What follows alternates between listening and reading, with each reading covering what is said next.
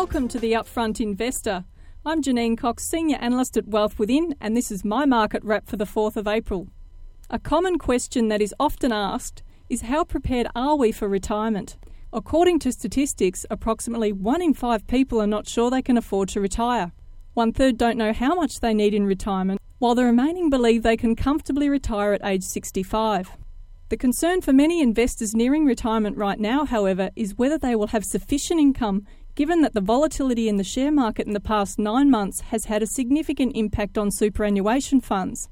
Add to this the fact that we are living longer, and you can start to see why there is continuing concern that many may not have enough to sustain themselves in retirement. Given this, when it comes to investing, it pays to ensure you spread your risk across various asset classes so as to minimise your exposure to the downside risk in any one asset class. In other words, building a diversified portfolio of shares, property, cash, and perhaps bonds will ensure you have a balanced portfolio that will support you in accumulating wealth to enjoy your years in retirement. So what can we expect in the market?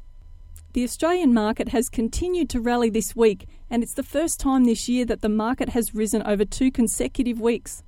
Whilst this is a positive sign, it is not an indication that the down move is over, because to confirm this, we need to see the market rise for a further 5 weeks. That said, there is a possibility that the market could continue to rise, although the probability of this occurring is not that strong.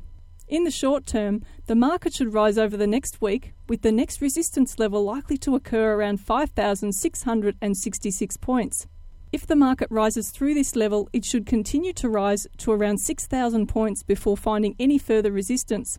While this news is positive, right now it is wise to be patient and wait for the market to confirm it is rising.